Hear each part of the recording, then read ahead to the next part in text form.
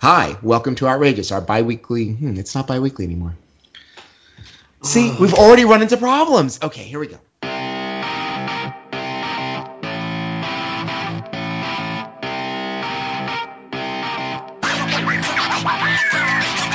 Hi, welcome to Outrageous, a podcast where we talk about race, media, culture, politics, and everything in between. My name is Chris. I'm in New York City, and I'm joined by my very best friends, Trisha in LA. Hello. And Jason in DC. Season premiere, baby. I'm excited. I'm ready. Let's do it. Let's do it. Hello, listeners. Hi, everybody. What a summer. We're going to quickly do a what did you do on your summer vacation? Just round table. Trisha's giving me a look. I don't know. What did you do on your summer vacation? I want to go last because I had the best summer. Trisha? I feel like my summer never got started. Is that weird? Oh, no, we shouldn't have started with you. That's depressing. Jason? I reflected on the fact that it is no longer possible to deny climate change and global warming. Let me talk about my summer because I just fresh off a hiatus and you two are like desperately need antidepressants. So my summer. Wow. So as you may or may not know, I'm a huge fan of the Spice Girls. So Oh yeah. So Trisha had no idea. So I followed them around on tour through Scotland and the UK in early June. And Let's be clear, listeners, physically. We're not talking about followed on Twitter. He followed them around physically, old school. You know what I have to say, though, and I could say a lot about the Spice Girls that I'm not going to right now, right here. But the one thing that I thought was interesting is that I was so excited about it. Like, say what you want, but like this was a really important thing to me. Like I certainly had spent a ton of money to do it and all my time and et cetera, et cetera. The amount of people when I tell them how much joy I was getting of it, the people who would then turn around and say like really nasty things about my experience, it never hurt my feelings, but I was just like, wow, what is your problem with joy? Like, honestly, like, why are you yucking my yum? Like, people have a lot of problem with joy. They really do. Remember when I was just traipsing around the world? Oh boy, you were a free black woman roaming around the world, enjoying your life, and people could not handle it. And the thing about the Spice Girls, like friends would text, they'd be like, where are you? And I was like, oh, I'm in England. I'm having a great time, and the Spice Girls, and this is really important to me, and I'm having so much fun. And they'd be like, the Spice Girls, they suck. And I'm like, you know what? Sure. They're millionaires, and they don't care if you think they suck or not. But how interesting that I'm telling you that this thing brings me joy, and your first thing to come back is like, brah. Like, I don't know.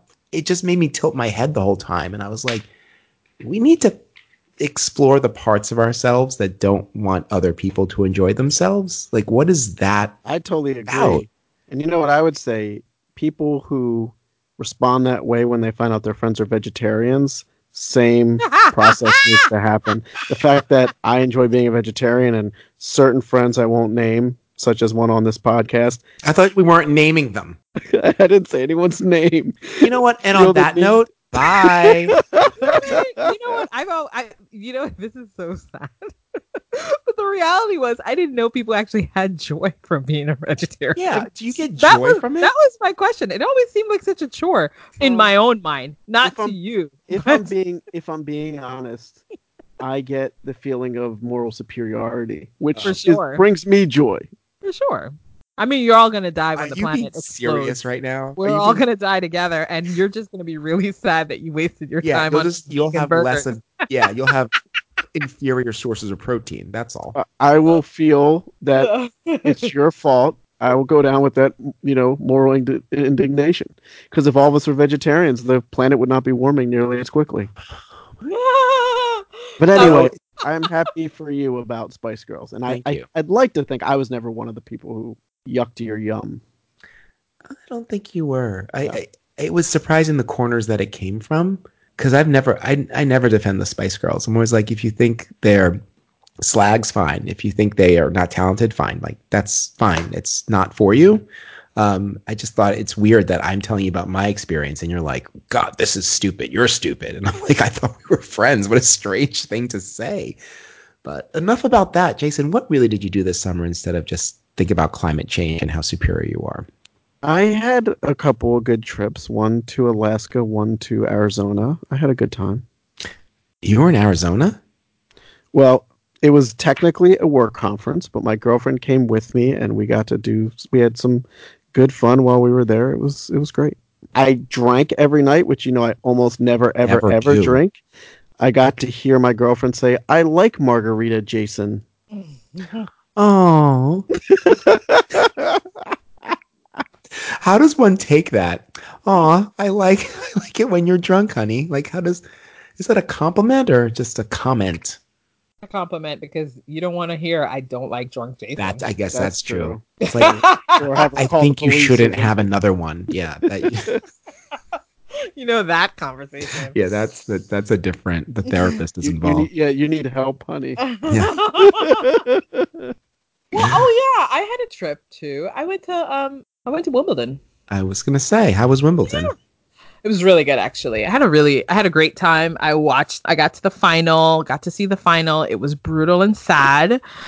Took me a while to get over it, maybe like a week or two. But it was overall a lot of fun. I saw another showing of Hamilton with my family. Nice. It was so good. I really love the English version. And met up with folks who I usually meet up with in the winter. But we ended up hanging out in the summer. We watched some tennis on a mall and then just chit-chatted all day. It was really great. Nice. I've fallen in love with London a little bit. I was never a fan. And here I am. Now I'm a fan. And just before the whole thing blows up with the hard Brexit in October, it's the last time I'll be able to visit it because it will just be completely detonated. It might be much cheaper to visit, which is the thing I like least about London is how freaking expensive it is. That's true. I mean, cheap in the sense that like people are running through the streets Oliver Twist style, like trying to scrabbling over rubble. You think it's gonna go there? Stop it. Not under Boris Johnson's leadership. What are you talking about? He's going to lead it to greatness. You know what it is? I feel like I have to say, with everything that's happening, I feel like a new world is about to be born. I really do. I think we finally come around to this post-colonial edge that we've been riding for a while. We've come full circle. Well, I'm not sure what to do with that. I don't get that. I don't know what you're talking about. You really? You don't really get that? You mean full circle? Like, do you think the imperial powers are all going to collapse? I think they're collapsing in on themselves. I think they're changing. I think the bill is coming due. That's what's happening. The bill is coming due. Like, okay, I could see that. When all those people were like, let's have slaves and let's burn through an entire continent and whatever. Yeah. Let's let future Americans deal with that. Well, here we are. Here we are. This is us. We're the future Americans and we're dealing with it. Chicken coop, the whole thing. I mean, I just think. So when I say the world is being reborn, and it's a world that maybe some people who think that they're happy to see it come, but most of us have never imagined what it could look like. So I think it'll be interesting. I don't know. I don't know where we land. I think the stability that we as Westerners have enjoyed for the past, since World War II. Yeah. The kind of economic stability that we have enjoyed for the past 60, 70 years, that is coming to an end. Yep. And I think that's going to be, there hasn't been a generation that's lived through actual ups and downs. The World War I generation, the people who came out of the Depression, like those people, the Dust Bowl, those people, they're dead. And so everyone alive today has been having pretty much a good time in America. So I do agree with Trisha. I think that's coming to an end. No, that's true. Not that America's coming to an end. I think it's going to shift. Yeah, shifting. Everything is shifting. No one alive is ready to deal with that change, and it's going to be interesting. That's a cheerful thought. But that was how the summer was. Yeah. You know what? My summer was definitely not as depressing as this conversation. Let me tell you something about Scotland. Dark and gray? Yeah, and cold in the summer. But also, when you're that far north, the sun doesn't set till 10 p.m. But then it gets up at 5 a.m. So that, and like birds chirping like the whole nine. It's intriguing. Could you imagine living up there? I don't know how you manage I'll that. tell you, Alaska even more. Like it was sunny almost all the time. See, that's what I need. But then in the winter, the sun sets at like 2 p.m. and then you're just like, well, time to die because. Or you just play games the whole night. That's what games, honey. You drink. That's what's going on up there. You crazy? huddle down and just go. I don't know. I couldn't do it for long though. I'm suspicious of that whole idea. I mean, you're already prone to drink. Anyway, Sure. Sure. Oh, as much fun as this part is, let's jump into some topics. Recently, Jay-Z has entered talks with the NFL to, well, his organization Rock Nation will be providing some entertainment consulting to the NFL. Exactly what that means, it's not clear. There's a lot of things that are coming out saying like he's going to end up with an ownership stake in a team or some teams. But the real conflict comes here is because previously Jay-Z has been a real supporter of Colin Kaepernick and his struggles in and against the NFL. And a lot of people are seeing this as sort of a betrayal. And if you do even a smooth Google on this, you'll see there's people on both sides, like supporting Colin Kaepernick and supporting Jay-Z as if those two men are in battle, which is interesting. I want to talk about that. But I guess it leaves me with this question is that not what is Jay-Z doing, because there's not enough details that have come out that we could actually discern that.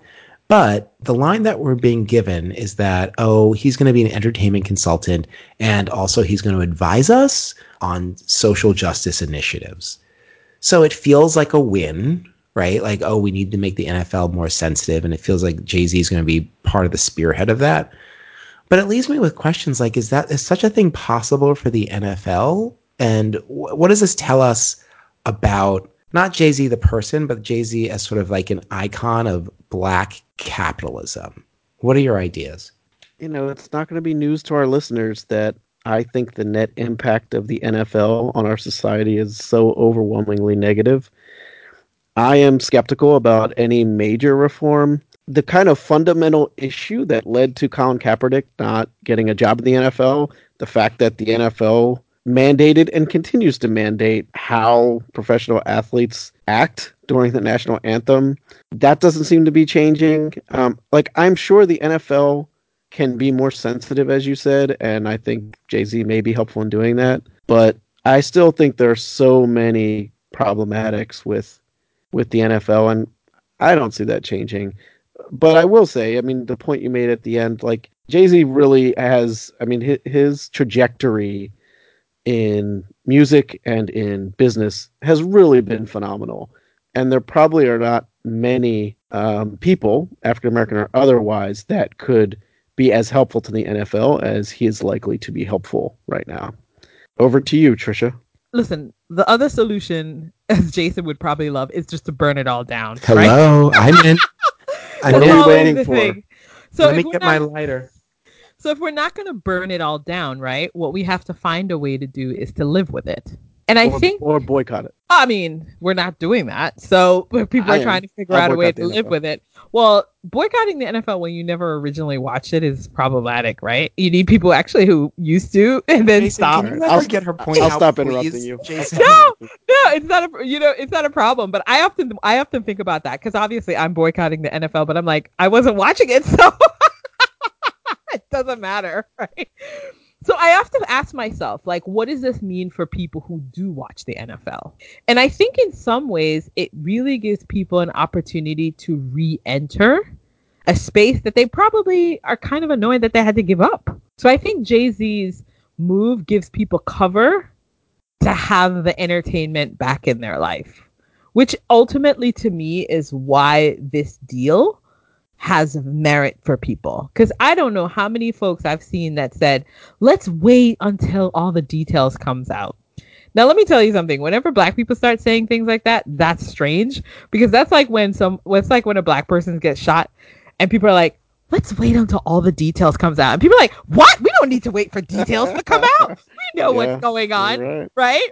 But so when you say that, what you're trying to do is you're trying to give yourself space to accept the unacceptable. Yeah. Give yourself time and to invite something in that you shouldn't be there, but you've missed it.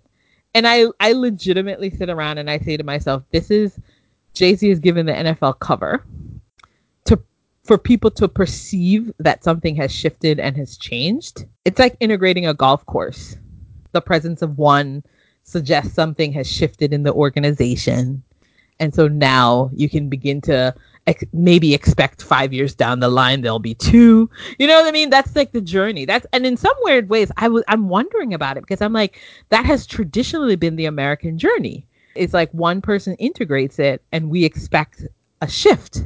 My question is, do you think people believe that anymore? See, does that even work anymore? Did it ever? But I'm just like, does it work now in this context? Like, Jay-Z is an unimaginably rich person. And I don't want to get into his psychology or his motives. Like, I don't know what it means to be a billionaire mogul, right? So I don't really know why he's at that table. Giving him just all the motives that were stated, that he wants to work with them to these social justice initiatives and whatnot. Is that going to work? Like, does that fix the fundamental problems with the NFL? Like, some like 80% or more of the players are African American, right? And there's all the health issues that the NFL covers up.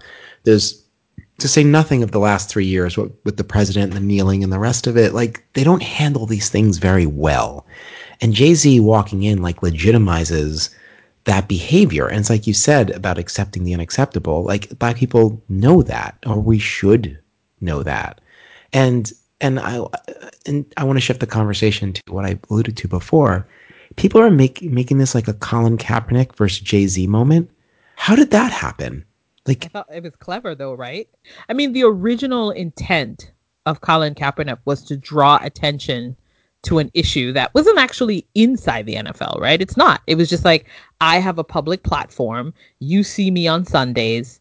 I'm taking a knee to talk about something that is happening in the culture. But I'm interrupting your weekend and giving you a moment of conscience. When they then pushed back on Kaepernick, it then became a rejection of football. It's like, you're rejecting football, you're rejecting Americans, you're rejecting veterans.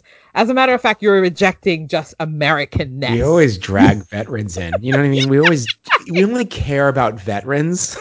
I know. We're fine with them being homeless and unemployed, but don't disrespect them. Don't you kneel, because that's disrespectful. But I think the conversation has always shifted. That's been the challenge of this moment, is that it never stayed on the very thing that Kaepernick was protesting. It moved to the flag, and now it's actually now circled back all the way around to be about these two Black men supposedly in opposition with each other. I choose to ignore that aspect of it because, I mean, I don't know the hearts and minds of either of them. For me, though, I think what I'm struggling with is whether this is just a little bit of and Chris, you'll find some resonance with this, whether this isn't just putting up a rainbow flag moment. There's the appearance of someone at the table, but the question is, what's this person's capacity to transform this environment? What is he really doing? He's providing entertainment. He's rolling out a couple of songs. Yeah. He's going to work with Rihanna and the rest of them, DJ Khaled, to like release some NFL related songs, and everyone will continue to shuffle and jive. Well, he's going to bring back the halftime show. All the people who were boycotting it, he's bringing them back in. Like, I'm not saying I hold this point of view, but what I'll say, reading up on it, like, the way to look at it in let's say a kind of positive light, right? So, people have made the point, people who are kind of defending it have made the point, like, look, Kaepernick settled. He had this conflict with the league. He settled, undisclosed amount. There's some criticism about speculation about what it is, but so he settled. That concession has been gotten. Now Jay-Z is going to potentially get some more concessions in exchange for like normalizing relations again between, Black artists and the NFL, and hopefully by extension Black fans. Were those the problems? Because the thing is, if it was settled, then shouldn't Kaepernick be working? Like it was settled. He settled for an amount. No, I know, but it doesn't matter. But you sue an employer, and usually when the judgment comes, you get to continue to be employed, right? I've seen people say that as if ultimately this was about money, right? And they're like, everybody should be getting paid. That's not what this is about. Your employer screwed you over. They settled, which is an admission of guilt on the employer side. And so therefore, you should then be able to go out and then ply your wares. The problem is that this is a monopoly. Not to be able to do that, right? It's a monopoly. Where is he supposed to go? Exactly. It's not any. So that for me, the question isn't settled. And so that continues. I mean, people think that having settled, I mean, yes, you're settling for the action that happened, but afterwards there should have been a shift. There should be teams offering you a job. That would suggest to me that a transformation has happened. I actually happen. I would go a step further. Like, I think ultimately, big picture, it's not about whether he gets a job. I mean, I absolutely think he should have a job there if he wants one. But to me, it's like, as I alluded to before, the league should not be mandating how players behave, when the game's not on. I mean, but you know what? The interesting thing is they do mandate how players behave around things that actually have nothing to do with the sport itself. You're right. I don't know if I could envision a cultural shift in the organization. And for me, it just seems like Jay-Z isn't necessarily representing a cultural shift. It's just an invitation for other Black people to actually participate in an existing culture. I don't see it changing. I don't see some new NFL emerging. Yes, now you might have like Rihanna back on stage when you didn't have her before. I can't envision anything fully shifting. It's like bringing in diversity officers in an organization. This whole thing is, I find extremely disappointing. Why? First of all, I like to burn things down. I love to just trash institutions and start again. Institutions that are this rotten, like the NFL, like in the inclusion of Jay-Z, I find to just be very confusing and disappointing. In that, yes, I understand that he if he didn't spearhead, he encouraged a lot of people to boycott the NFL, and now they have. And so it was very important for the NFL to get him on board because their profits have been dipping for the past 5 years. Last year was the least watched Super Bowl ever, which was still 100 million people. Yeah. But believe it or not, that was the least, or at least the least in a decade. So they're like, oh shit. Like, we've got to find a way to make this palatable again. Let's get Jay-Z to the table. He's a power broker. He'll be able to, if we are seen shaking hands with him, then it'll open the floodgates for all these people to come back in. And that seems to be okay with everyone. But why does that throw out the question, like, should these Black people be there in the first place? Like, how did that question get thrown out like the baby with the bathwater? The reason why people were protesting the NFL, those things haven't changed. It's just now that people are getting paid and everyone's going to get a piece of the pie. Listen, not for nothing, but like, these white people at the NFL, they know these people are Black and they do not care about them on that level. Like, I mean, they don't care about the players or the things that the players care about on a certain level. Like, I just feel like all these Black artists I want to hold them to a higher standard, but at the end of the day, like, this is capitalism. I mean, that's the thing. Like, I started saying it, then I was like, listen, they're trying to make a buck, and apparently when you have a few million, it's important to have more millions. Like, I don't get that part. Well, I mean, maybe it's also gotten really confusing. Like, maybe people don't understand why they're protesting the NFL. Maybe that's also part of this issue, is that it's gotten muddy and unclear. Is it? I think Jason said it. Jason said Kaepernick settled. Maybe people really thought that was the full extent of the protest, is that we're unhappy that you tried to control Kaepernick's behavior. However, he settled. So realistically, we should begin to have a conversation again and move forward. Right? That's how people are characterizing it. But for me, as long as he remains unemployed, it seems like an unsettled issue to me. I mean, I'm listening to the two of you, and I agree basically with what you're saying. And I feel like the only thing I'm left with is like, I want no involvement with the NFL. I don't know what else to do. Like, Jay-Z's obviously going to do what he wants, and I can have my opinion about it. People, I mean, as a country, we value football so much. Not just NFL, high school football, college football. In every case, it brutalizes bodies disproportionately, bodies of color, bodies from low-income households. We spend so much time and money on this game. This conversation just makes me that much more enthusiastic about not participating. Let me ask you about this though. I think because it's tied up in it. Did we like lose the strain of protest? Like, what you protest and how you get a win out of a protest? Did people not understand that, you think? And this is why we think Jay-Z's entry is a win. Like, let's think back a little bit historically. How do we define what the gains are supposed to be when we protest or when we boycott things? Well, I mean, that's a great question. I think that we do that when we're organized. Yeah. And as far as I know, and I could be ignorant about this, but I don't know that there ever was, a significant organization behind this, right? Kaepernick started kneeling, some other players started kneeling, people kind of chose sides. There was obviously a lot of bickering. I'm thinking about your question, right? I'm like, well, in the recent past, has there been protests that really seem to have aims? I mean, Black Lives Matter did come up with like a series of demands / recommendations that it continues to pursue with local police departments, etc. Yep. So I think it's possible, but yeah, I guess in this case, I'm just thinking about it. I think your question's great. I don't think that ever really happened. I remember reading someone on Twitter talked about why they were upset with Jay-Z and what and what they thought should have happened, because the point of it was to get some sort of gains out of this, right? And so I think her larger point was what should have happened was that Jay-Z should have sat down with Kaepernick and figured out how to get everyone to the table so that someone was going to give and get. So it's like, you want me to give you cover. What concessions are you willing to make? One being Kaepernick should have a job, two, whatever those things. So you felt like there was actually a give and take in this interaction.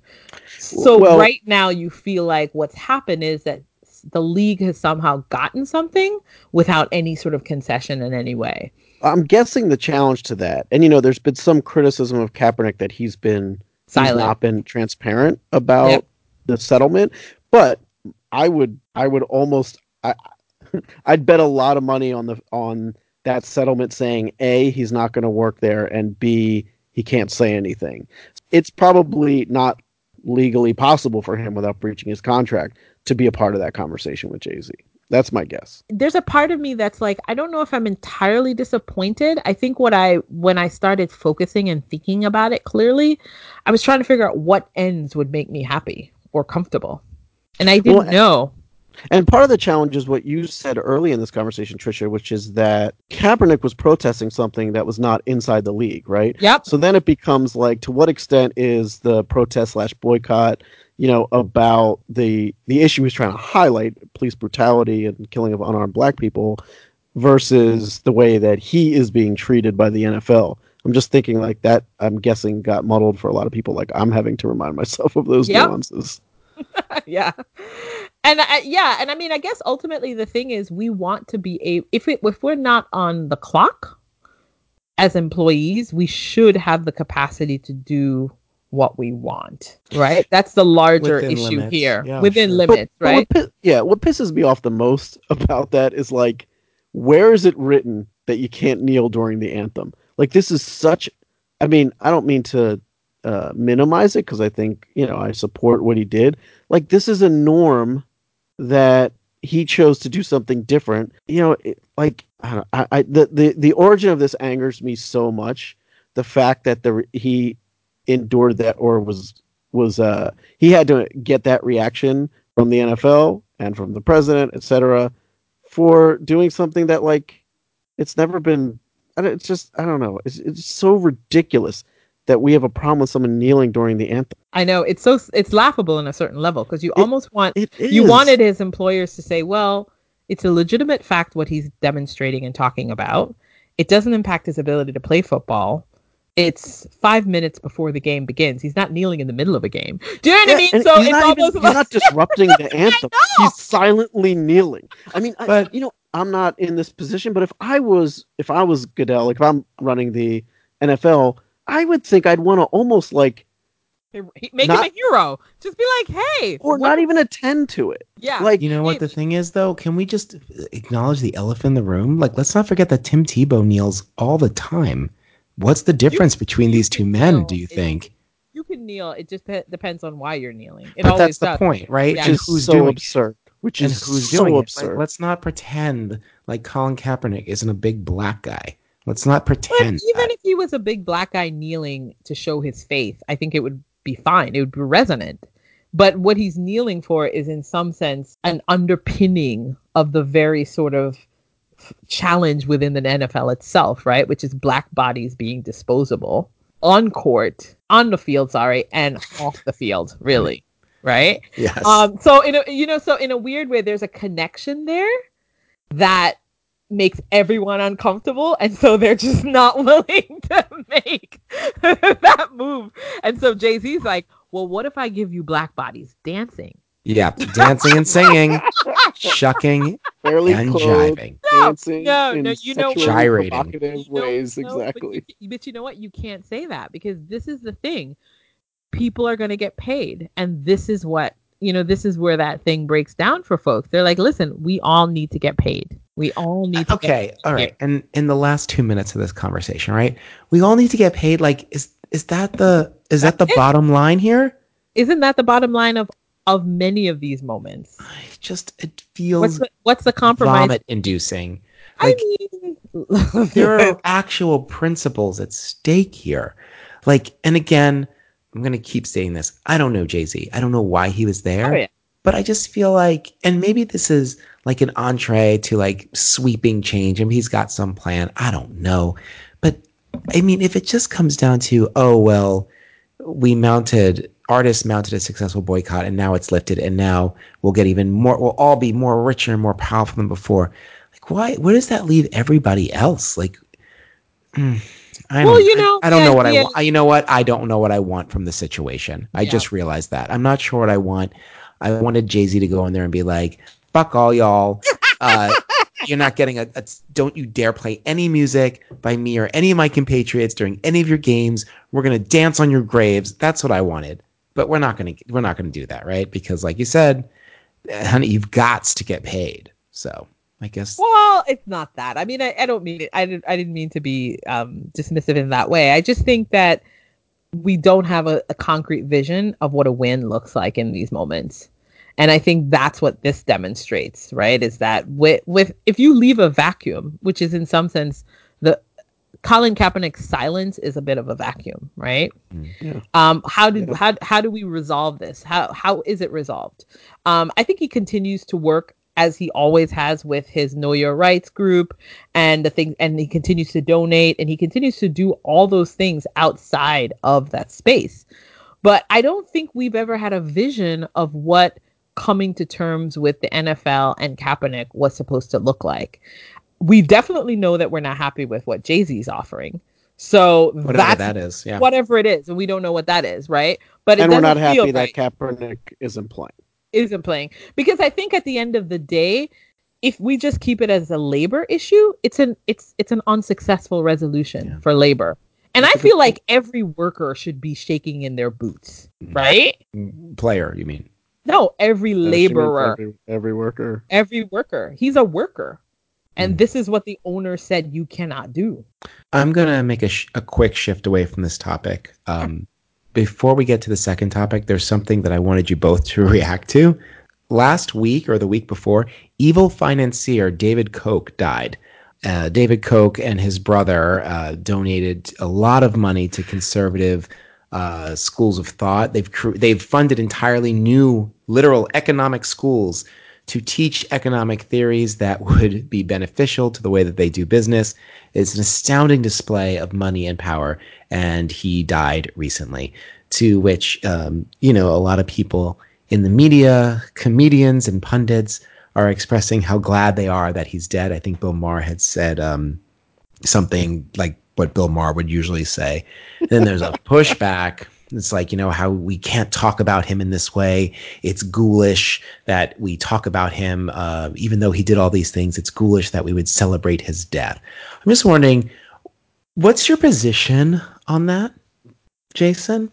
I personally think it's in everyone's interest to give an honest assessment of a person when they've passed away. And I think we err on the other extreme sometimes, that all of a sudden someone was an angel and we forget everything that they did, even if they were guilty of some wrongdoing. We should be able to just have a frank conversation about, here's some good things this person did. This person hurt a lot of people in these ways. So that's my position. Trisha? I think it's weird that people are focused on the ghoulish piece, because everyone does something like that at some point in time. I mean, they're not doing it in obituaries. They're not doing it in sort of like papers of record. I think for me, my biggest problem is don't sanitize the impact this person has had. But at the same time, what's interesting and revealing is how much legacies are complicated for others. I look at Koch brothers and I'm like, I feel like their legacy on communities of color has been detrimental, but that seems to be in conflict for others. And so I'm always a little bit surprised sometimes when sort of the machinery gets revealed and you realize how comfortable people are with the idea that if I raise enough money, I can convince you of an ideology that will cause tremendous pain to other people. And in some sense, that's a legitimate approach to your life. You know, because that's been what I've noticed as I see people try to sort of defend him. People say, well, you know, he gave scholarships to students and he created whole entire arms. And sure, everybody's nice. Yeah, right. But it's weird to me that I don't know. I think this whole notion that there are sides to justice and truth is weird to me. Like I find it interesting. I agree. And God. what's it? The Godwin principle. I'm about to bring up Hitler. When Hitler died, was there some sort of conversation about we can't celebrate his death? What about Osama bin Laden when he died? I remember there was jubilation in the streets. Yeah. Although there was, I do remember there was some chatter about that. Some people, no one felt like we shouldn't say bad things about him, but there were people that really were uncomfortable, expressed discomfort in articles and editorials about the jubilation people were expressing. I think so too. And listen, to be fair, I'm not one out there tweeting, writing, thank God he's dead. I don't care enough about him as a person to go down that road. That's like, I have feelings about the death of someone when I have a personal connection to them. I have feelings about the death of the influence. Thank God that this influence has ended. That's been my thing all week. Is like, hopefully some of the dark designs beyond where this money went, like maybe we'll go askew like Apple did after Steve Jobs died. You know what I mean? Yeah, like I don't think the influence has ended. One thing you can say about the Kochs, they definitely invested for the long term. Oh my God. They started organizations, institutions we don't have time to get into it here, but like the amount of work that they did, it's like truly diabolical. Well, like if you have an infinite amount of money and an infinite amount of power, like you could just really stick your hands all the way down to the elbow in culture and just change it. Like just change the way that we think about things like money. Like it's insane. It's so wild. And I think that's what's interesting for me about his death is looking at people trying to grapple with influence and being somehow confused about truth, facts. What you realize is that facts can be negotiated if you have the right institutions. So if you want to say that up is down, get yourself a college that does that. Mm-hmm.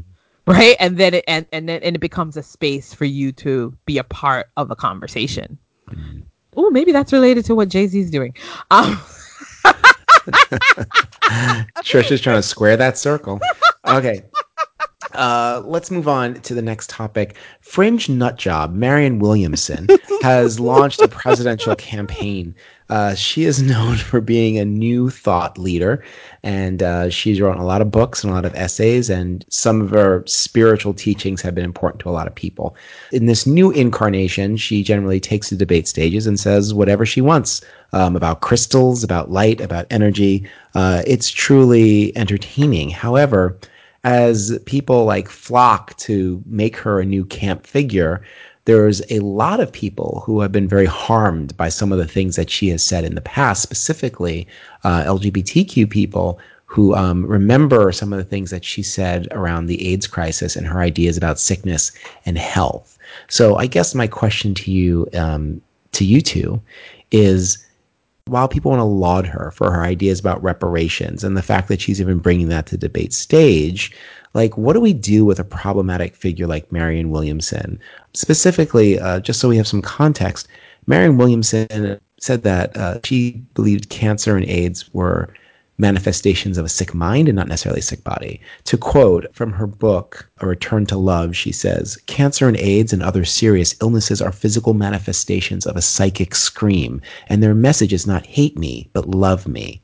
Sickness is an illusion and does not actually exist. Instead, it's a sign of our judgment on ourselves, not a sign on God's judgment on us. Now, a lot of people at the time took this to mean that they were suffering from AIDS and cancer because they simply didn't love themselves enough, or they simply couldn't will the disease away. And a lot of people, family members reported that there was a lot of people who died feeling alone and bereft and like failures. That is something that the queer community like lays at her feet and considers her to be very dangerous. I'm just curious what you all think about Marianne Williamson and this rise that she's had. And I'm going to put it out. Did Trump make this possible? Can we allow any clown on stage? And is Williamson even a clown at all? I will say that I have read many of Marianne Williamson's writings way prior to all of this. And I have found many of the things she's written inspiring and interesting and instructive. That said, I fully acknowledge how harmful some of the things she has said have been. And you're talking about some of them, Chris. I also have read writings by members of the disabilities community that also, for similar reasons, find things that she's said and written really, really harmful. And so that's real. And that's a real problem. In terms of her running for president, I think she ran for Congress prior to this. She ran for something else before. I was really surprised by that. There are lots of people whose spiritual writings I read and, again, find inspiring and instructive, but I don't consider to be good candidates for public office. I think that I would certainly say that is the case for her. And then your last question, I hadn't really thought about that before. It could be that Trump has made all this possible. I don't know if she's someone that would have made it on the stage previously. Trump probably has something to do with it. I think, another thing that we see, and this relates to much more than Williamson, is like the Democratic Party, after failing so miserably when they put all their weight behind Hillary Clinton, seems loath to weed out anyone in any significant way. And I think that's also a factor that allows her to be on the stage. Those are my initial thoughts. I don't know if I necessarily blame Trump. I think what I blame is celebrity, really. I mean, she has a celebrity. She is a celebrity, and yes, she has enough cachet to do the things that are required to get her on that stage.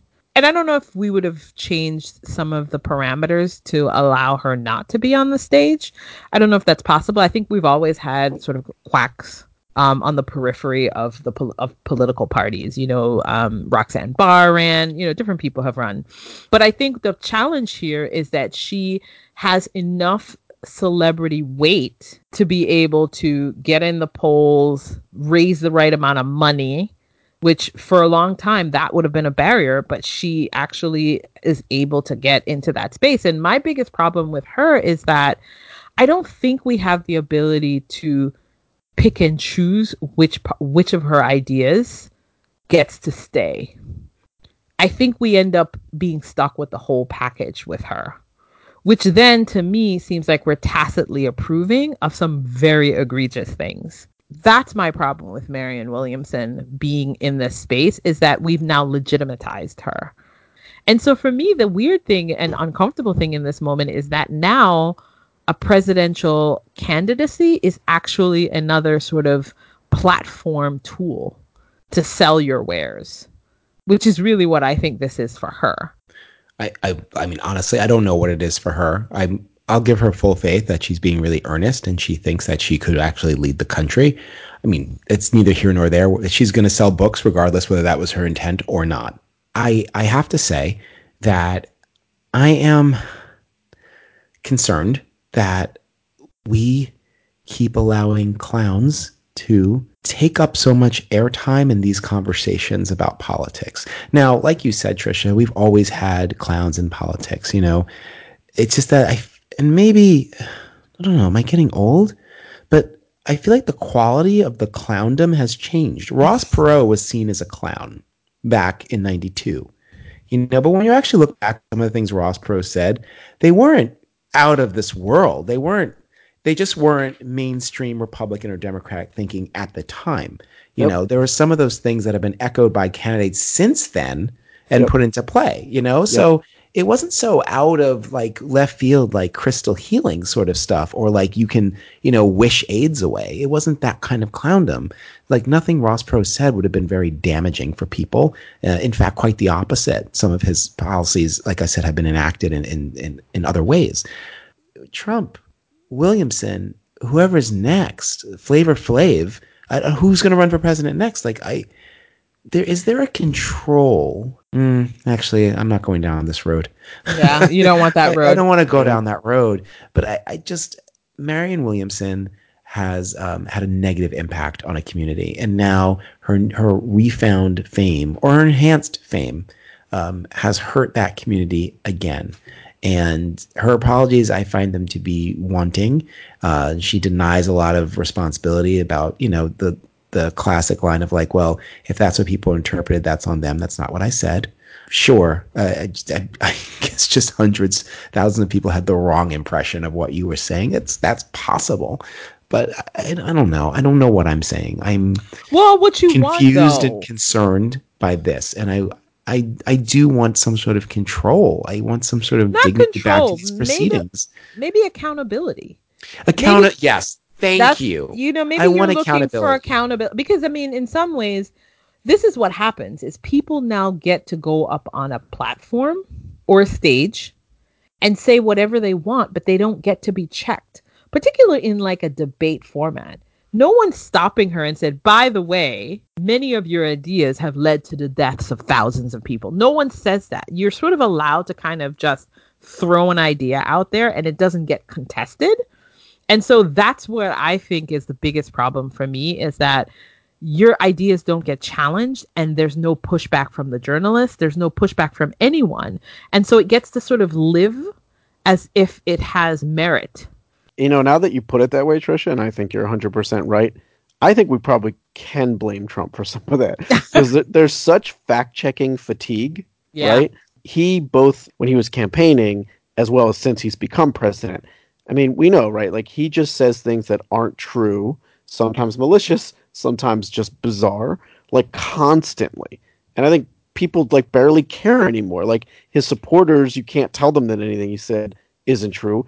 And his detractors just assume everything's a lie anyway, and no one bothers with the damn fact checking. Like we know he's going to lie about how many people were at that rally. Like that's what he does.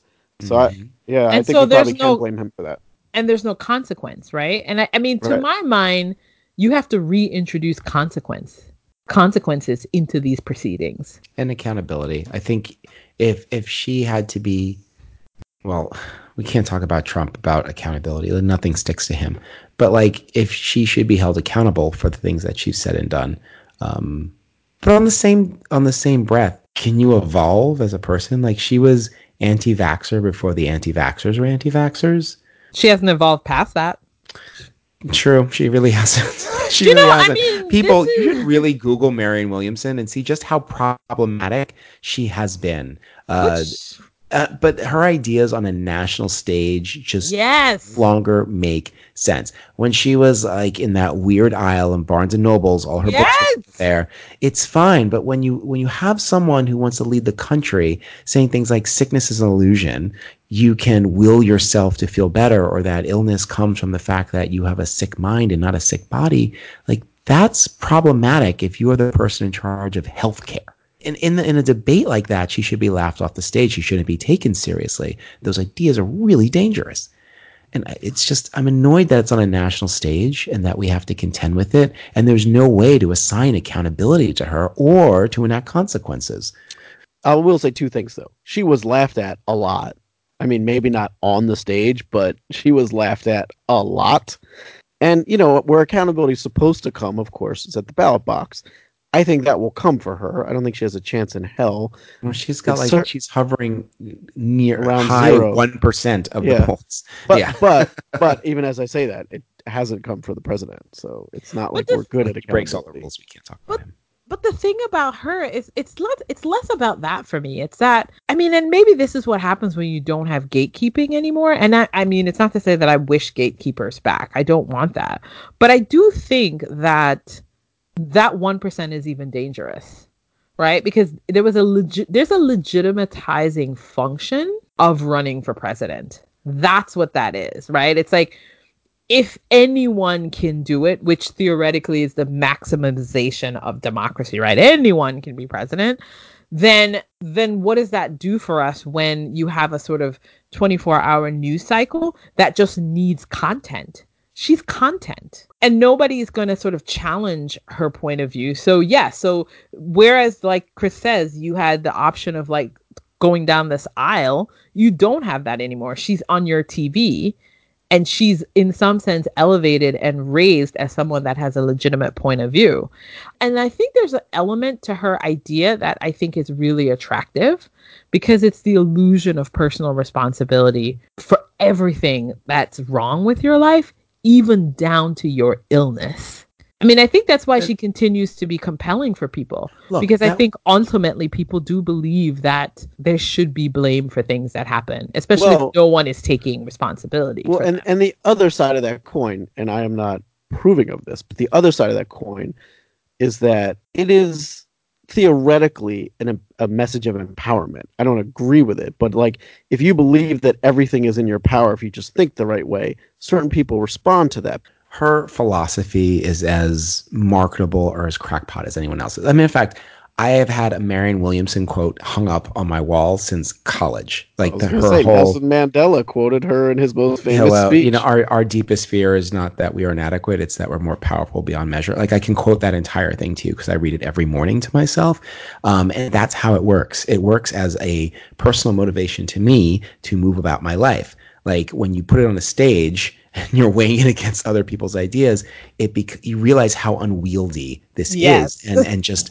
how far this has spun out of control. Because, like I said, it's out of that weird aisle in Barnes and Nobles, and it's on your TV screens. Like there is no control for that, and I'm not sure that I want to control because I enjoy free speech.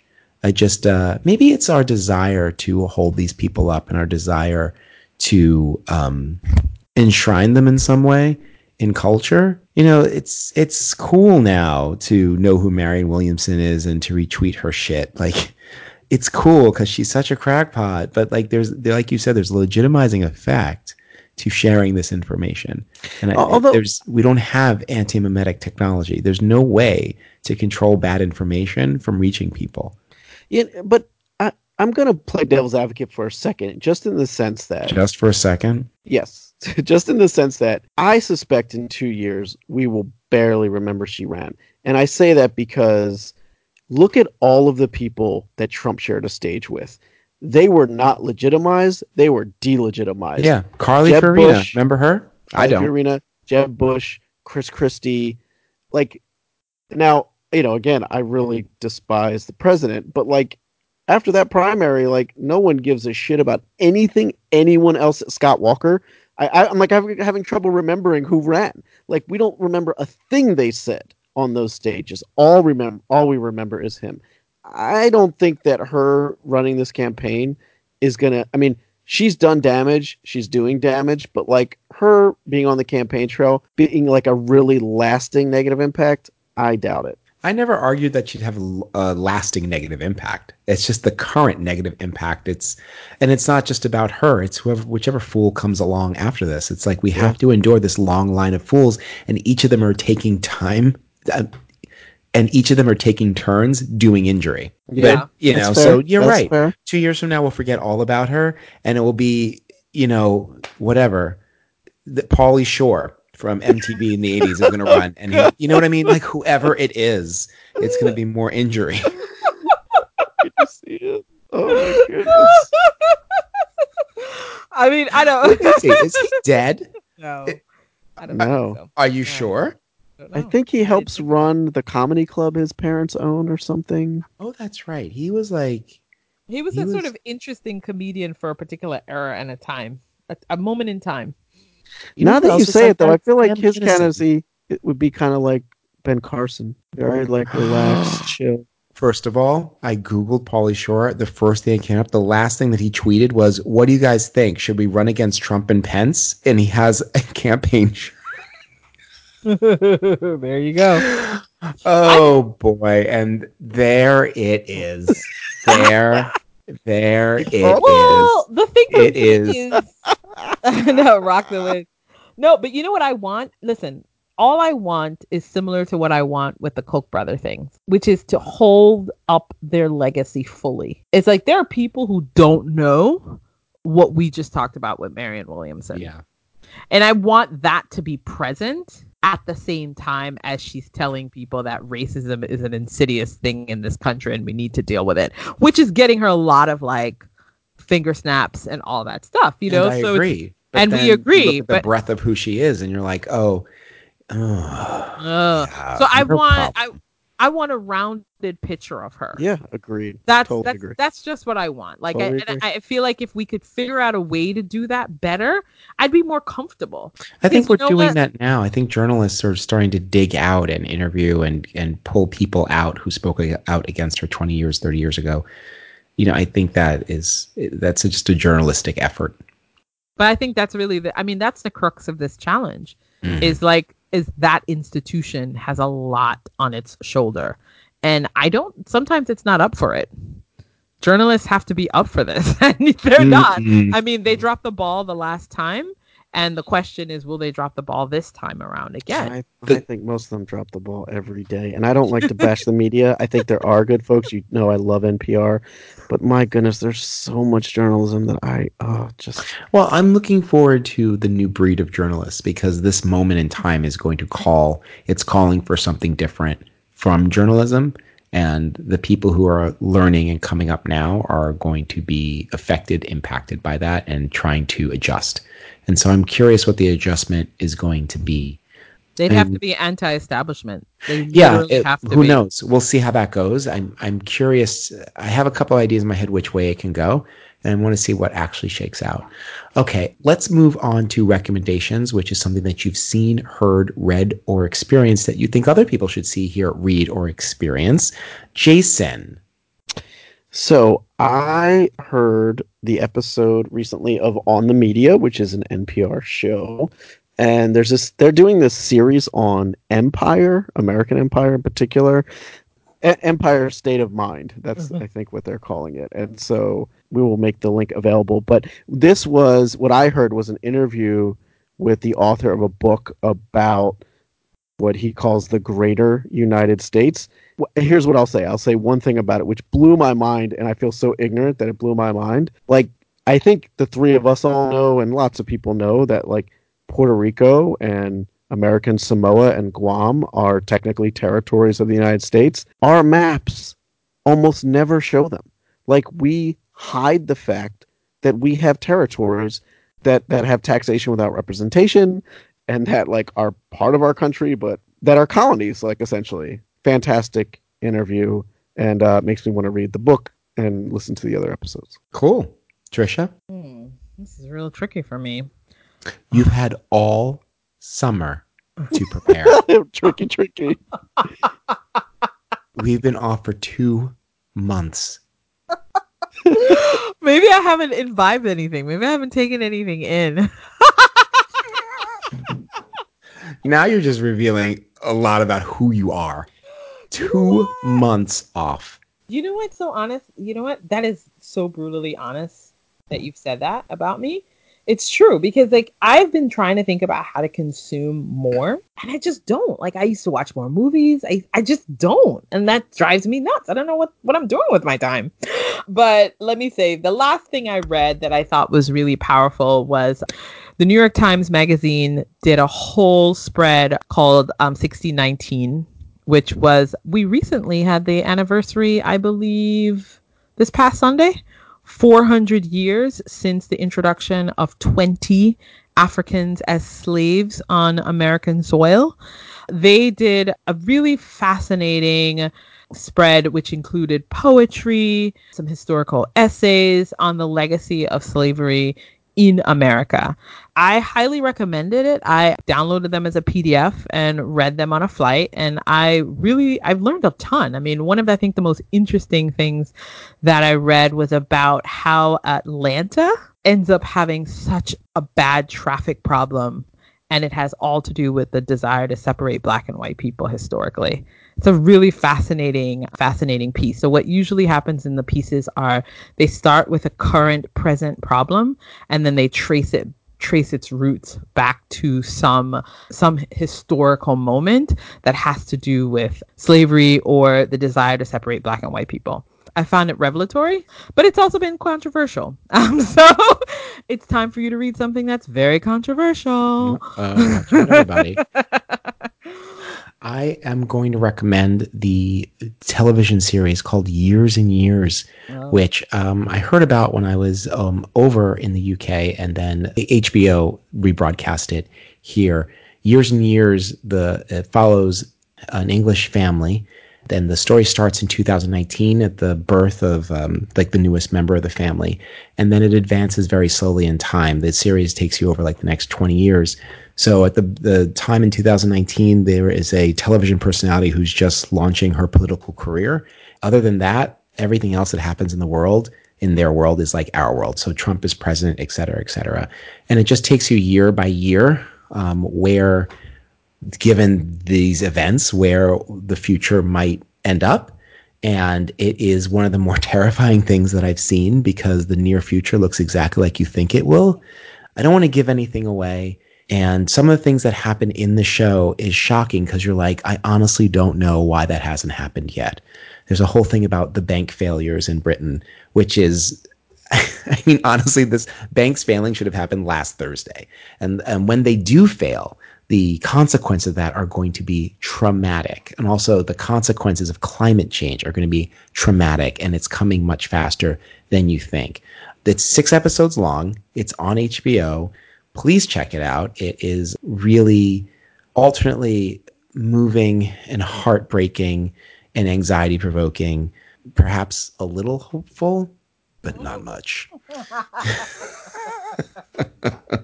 God, I feel like all of our recommendations were really just not I mean, pleasant. this is who we are now. This is who we are at the end of the summer of 2019. You know, I have to say, I look at this trifecta. We recommended something you should listen to, read, and see. Ooh, yeah. Good job, everyone. Yes. Great job. We totally planned Hands that. We in. planned that, listeners. That was No, we completely didn't. planned. We did not. Hey, listeners, good news. We are going weekly. That's right. Next week, we are going to bring to you an interview that we've done with one of our very best friends on a topic that we find interesting, and we thought you would as well. And then in 2 weeks, we will have another regular episode with these 3 superstars chatting about the news of the day. So we hope that you like it. It's been a lot of fun doing it. Our friends are amazing. Can't wait for you all to meet them. So, on that note, you two, I don't know what else is there to say, but Bye. bye. Bye.